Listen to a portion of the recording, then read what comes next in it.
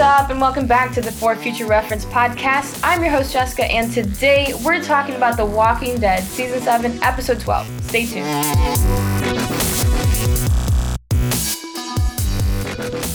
Oh, what's up? You know what you're listening to. Are we on? Yeah. Yeah. For a while. Yeah, I'm recording. I'll keep on that. That's fun. Good fun. What is that? First things first, I'm the realist. Yeah. And I also didn't post for 2 weeks. And I'm really, really sorry. We missed episode 10, episode 11. I'll go through and just hit like the main points because I don't want to leave you guys hanging here. Okay, I have people. Who are you? Ariel. Nadia. And I don't know who they are. What if you were fictional? Cool people. You were like in my imagination. And I'm like having this conversation with you two. You're like your essences in my head. But then it's weird for everyone else because your voice is captured in my microphone and published to the world. It's complicated. That sounds like some split type stuff you got going on there. Okay, so I haven't seen the movie. And also, if anybody's out there wants to like make this idea into a film, I'm available. Episode 10, it was mostly we were following like Daryl and Carol reunited. Daryl ends up lying to Carol about Glenn dying, everybody dying essentially. And I feel like she knows he's BSing, but that's not going to be brought up for another couple episodes. And then we see like the kingdom and those people becoming more and more agitated with the saviors. Like Morgan gets his stick taken away. There's that little scuffle between Richard and that guy again. Tensions are rising. The Alexandrians, they're looking for Gabriel, and they come across the junkyard Jedi.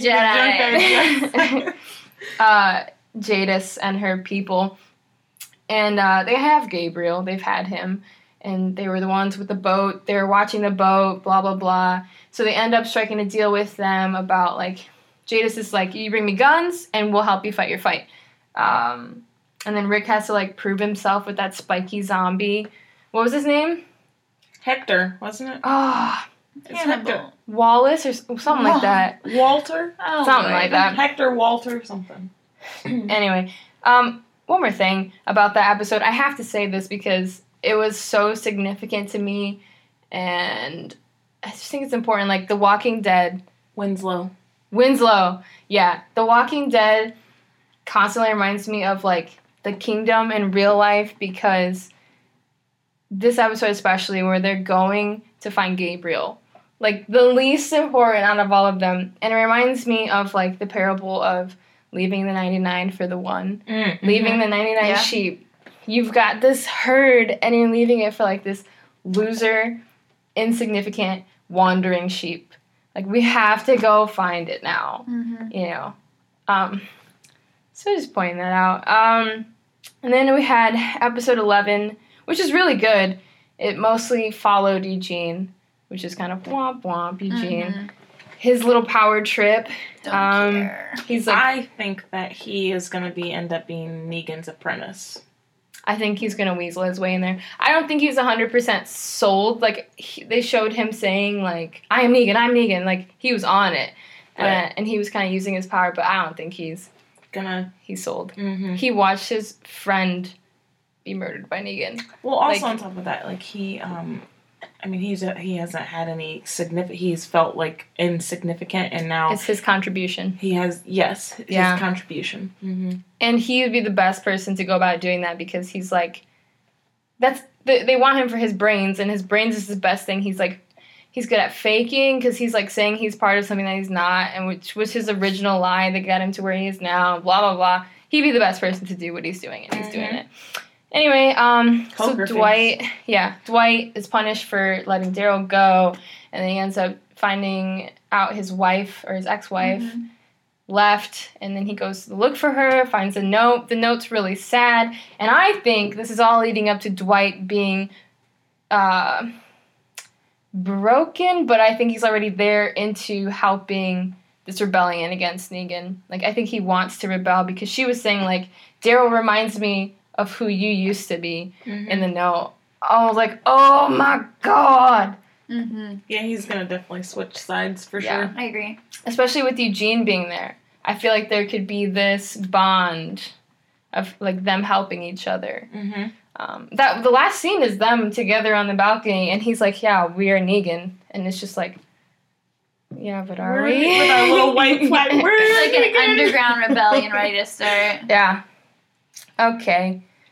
I think that we can move into this episode. Then episode 12 was pretty much following Rick and Michonne. It's so good. I know you have something to say. So what is like the importance of Rick and Michonne being shown like this together? I think there's lots of things. I think it shows, like, number one, like, we did need this episode. Like, we need them working together. Like, we see how well they work and communicate together. Like, wholeheartedly. They're in sync. I just loved that whole carnival scene. Like, the whole... It was good. Carnival. Love in the apocalypse. Yeah, and, like, it was playful and, like, it's unnatural because you're not supposed to have fun in the zombie apocalypse. You're supposed to be fighting and surviving, and here they're having fun. They're popping guns and laughing and joking, and I just think it was good just seeing the two of them bonding together, you know? Yeah, I call them the prime time swirl because if you know me, you know that I'm all about that swirly love, like, what are they called? Biracial couples. Like, I love that so much. And it's something that's so underrepresented or unrepresented in prime time media, but it's becoming more of a theme and becoming more popular. Like, we see it in The Walking Dead. We see it in How to Get Away with Murder. Like, biracial couples. Yeah. And it's like, ooh, power couple, especially Rick and Michonne. Mm-hmm. I think the importance of them being together in this episode, it's like, it's showing us who they really are. Like, even though there's all this crap happening, they're still humans and they still want love, and love is still able to, like, melt them to where they can shoot off little guns at a carnival and just be cute with each other. Mm-hmm. There's still that under all the stuff that they have to be to survive. It makes me think, like, what would they be without each other? Like, if Rick wasn't with Michonne, he'd still be, like, this Powie? He'd still be this power-hungry dictator. I can't. Like, who would Michonne be without him? She would just be so bitter and so, like... Alone. Yeah. Isolated. Calculated. Yeah. What I really liked about that whole scene was that we saw how, like, in the beginning of the zombie apocalypse, it wasn't so hard to see, like, find food and things like that, but now it's becoming harder. Even the Jedi Queen, whatever we want to call her. Jadis, yeah. She said, you know, like, before the cans were fine, but now when we open up cans, they're rotted. Like, yeah. We're seeing how rare it is to find food, and, like, finding guns and things like that is difficult and rare. But, like, it's interesting seeing Rick's relationship with Lori versus Michonne, because with Lori, he was so kind of doubted himself. He needed her validation a little bit, like, and with Michonne, like, he just is confident in his decision making, but then also just dotes on her. I love that scene where she's popping those guns and he just looks at her like, "Okay, baby, you got it. Oh my you got it, girl." Like, it was so They cute. do have so much confidence in each other. Mm-hmm. Like, they expect that the other one is going to do well and is going to succeed. Yeah. She's like, "You're leaving me 8?" When they're behind the dumpster. Yeah, he's like, "Yeah, you got it." Yeah, you got 8. That's so cute. And it's only cute, like, post-apocalypse. Right, you know? Because we get it. Yeah. I just love that. I love their interactions. One thing that I didn't see the first time I watched it is that they saw the deer that leads to, like, Rick falling off that Ferris wheel. They saw it back at the van in the woods, and he's like, "I owe you a deer for something." Like, he owes her a deer, apparently. And then that's why he got distracted with the deer when he was about to kill the zombies, is because he thought of her in that moment. Like, right. I have to get her a deer. And then he ends up falling, and then she runs over, and she's like, "Oh my god, he's dead, being eaten by zombies." And We've never seen that Michonne before. Mm-mm. Where she's like, I would give up right now because he's dead. Mm-hmm. Like, her whole world just stopped. Yeah. That's crazy. It's Michonne. Like, the girl who survived by herself with these two, like... Her brother like, and her brother. Gutted. Yeah. That's just... Your life's different now. Love will change you. What I saw, too, was that the deer even represents, like, far back when Lori was alive, too, because Carl, Shane, and Rick saw a deer. And, like, the deer is, like, just been, like, a Representation. representation. Yeah, that word. I can't say it. Of life. Of life. And, like, we saw it then, and then we're seeing the deer now. Mm. And in the conversation, like, when Carl was on the bed... Rick and Lori had this conversation about life, and Lori had said, you know, life's not that, like, what's the purpose of living? What's the purpose of life? And Rick said it matters. Like, we need to fight. We need to stay. We need to, like, don't be stupid. And then with the same thing with Michonne, like, Michonne she's just in shock over Rick, almost losing Rick and almost him dying. And Rick said, you know, there's a future. Like, you have, like... It's more than just about us. It's more about you and I. Like, we have a future. Like, we are building this. We're doing all of this. We're looking for these guns for future. And so the deer is like a beautiful picture of hope and life. Yeah. Mm-hmm. And it gets eaten by zombies. I think deers represent... I don't know where I heard this. I think one of my teachers in high school said deers represent, like, rebirth. Mm-hmm. Who said that to me? Somebody said deers represent rebirth. That's all I have. Okay. No, But that's what good, do though. you That's think? Like, good. the importance of Rick and Michonne. The importance of them. I think they're hope. So I think, like, the primary source of hope before was Glenn and Glenn's attitude, and something has to replace that level of hope and that level of playfulness and, like, the family aspect. So, like, him and Maggie, it was very focused on them, and they're starting a family. Like, somebody has to take that over. It's going to be Rick and Michonne. They're not going to be the new hope. Ew. I just had a thought. That's just what I think. But, like, everybody that gets that focus, something really messed up happens. Yep. So, like, it was Glenn and Maggie, then Glenn dies. And then it was at the same time, Abraham and Sasha trying to, like, start a family. Then Abraham dies, and now Rick and... Michonne are happy. But we don't have to think that they're going to die. It's just...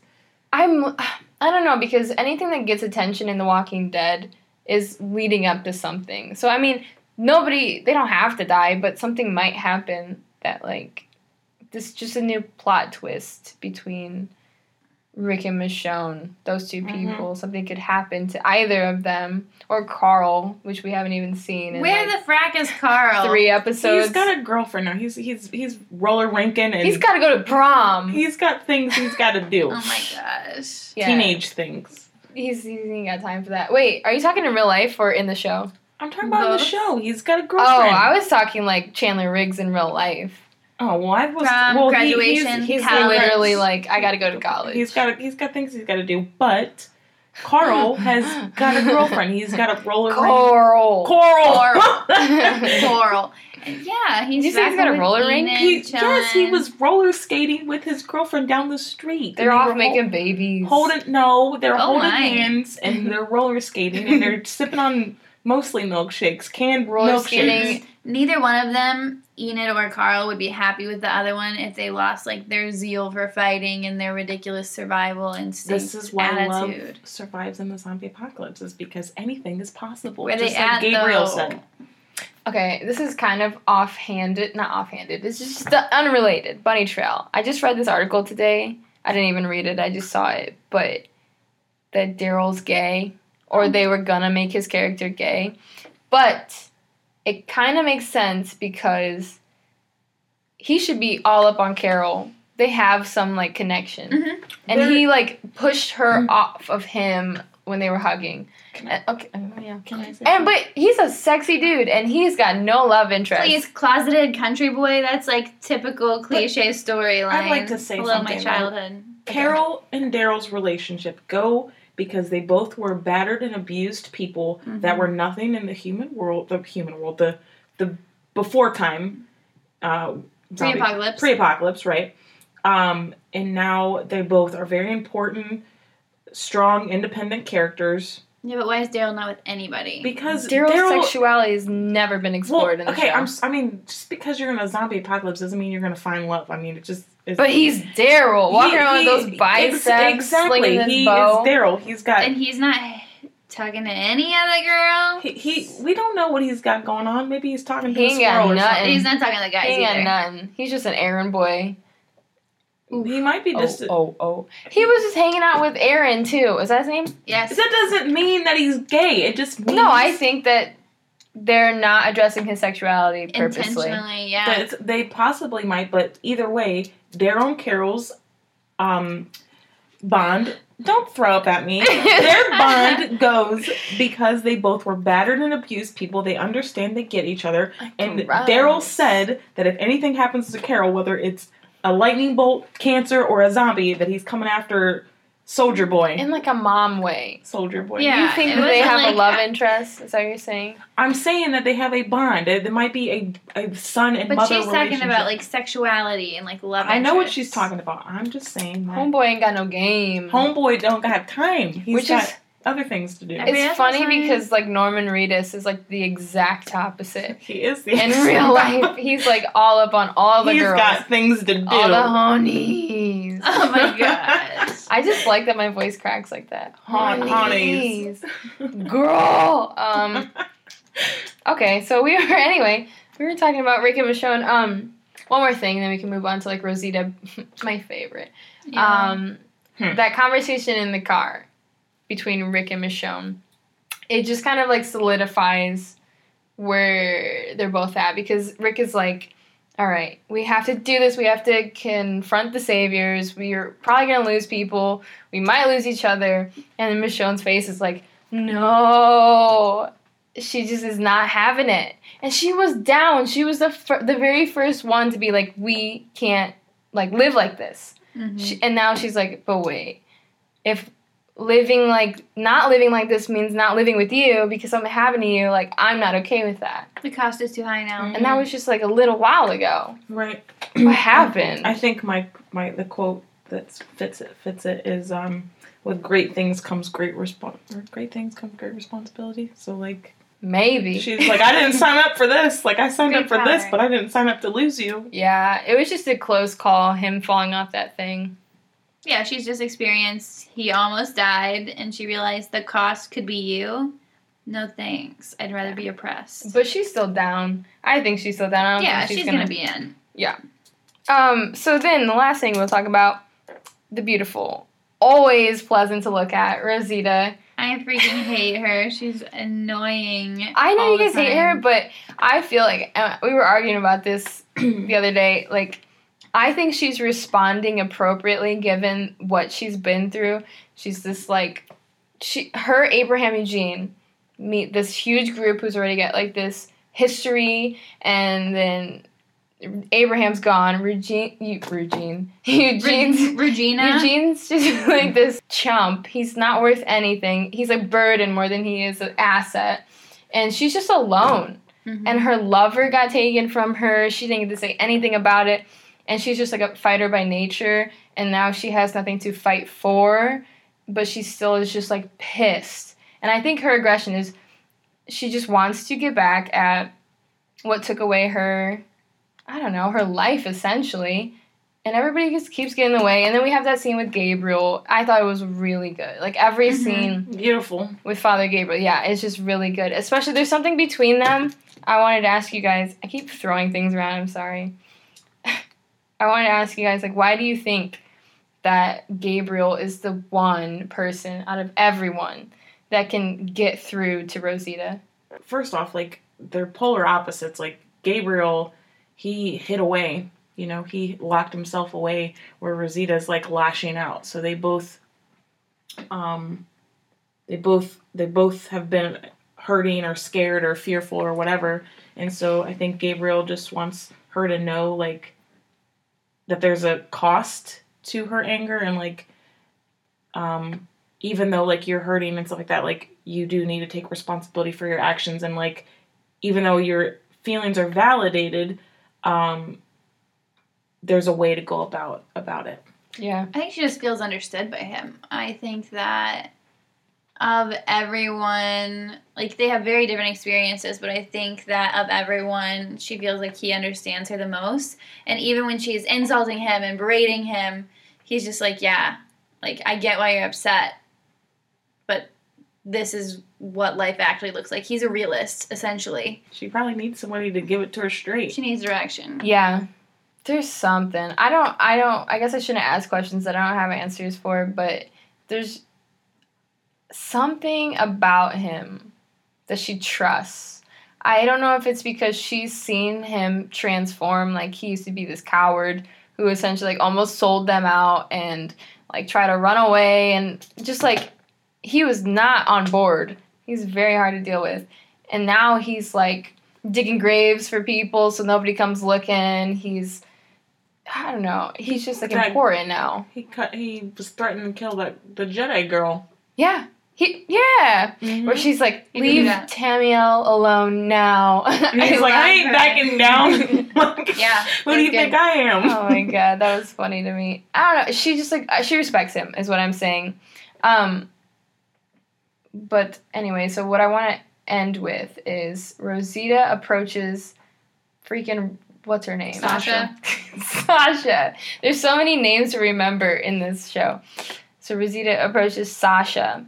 And Sasha already knows. She's like, yes, I will help you. And what'd she say? Like, I need first shot or something like that? Yeah, I get to make the shot. Yeah. They already know. We're going to take out Negan for the same reason. Like, these two opposites working together for one purpose.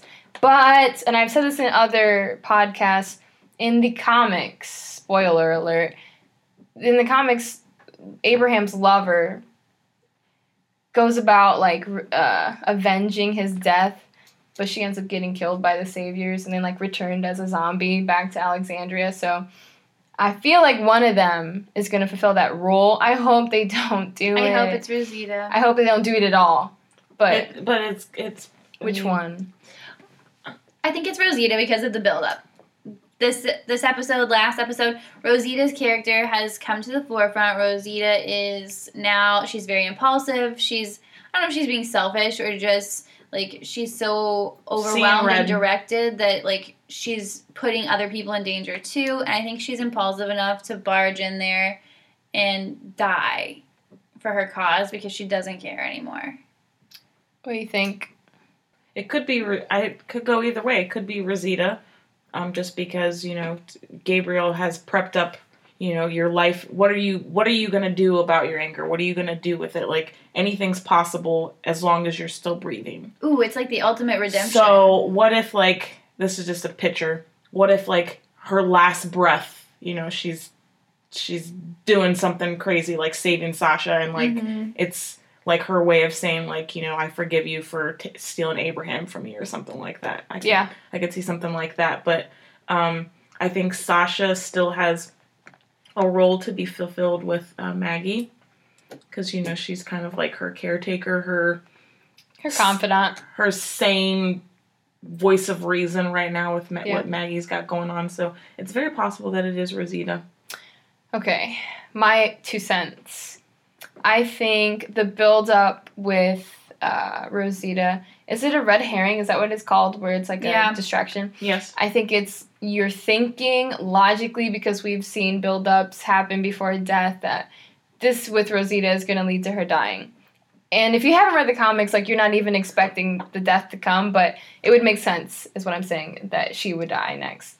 I don't think that's going to happen. Sasha doesn't exist in the comics. She's just at freaking liberty to be anything and do anything and die at any point. So I feel like she could fulfill the role of the lover of Abraham that dies. And it would just make sense. And I think the funny thing about Rosita is that she keeps wanting revenge, but she never gets to do it. And, like, Sasha gets her glory moment, or Sasha, like, gets her death, and Rosita still has to live with all these things that she wanted to do and all these people that she lost. But it's going to end up transforming her later on. Very possible. And then Sasha's going to die. I don't want her to die. I can see that because Rosita's character arc is basically it's gone backwards. She was like powerful and she was controlled and organized and motivated, and now she's like doesn't care about anything, impulsive, like weak because she's so focused. So like she just needs to come full circle. Yeah, it's possible. Also, didn't we say that Sasha in real life just had a baby? She's like a 2-year-old, like a couple seasons ago. So maybe she's like, okay, guys, I think I'm gonna go take care of my terrible 2-year-old. Well, the other chick, Frumpy Queen, Tara. So Tara, oh my god, she just always looks frumpy. It's not. It doesn't. I'm not body shaming. She looks frumpy. She is in a zombie. Those giant Anyway, she is in a zombie apocalypse. She don't got time to go to the beauty shop. She just had a baby and she's back at it. She was 9 months pregnant filming that last season. Anyway, so wow. Anyway, what am I saying? we don't know what's gonna happen. Anything could happen. We're gonna find out next week. Woohoo! Bye. Bye.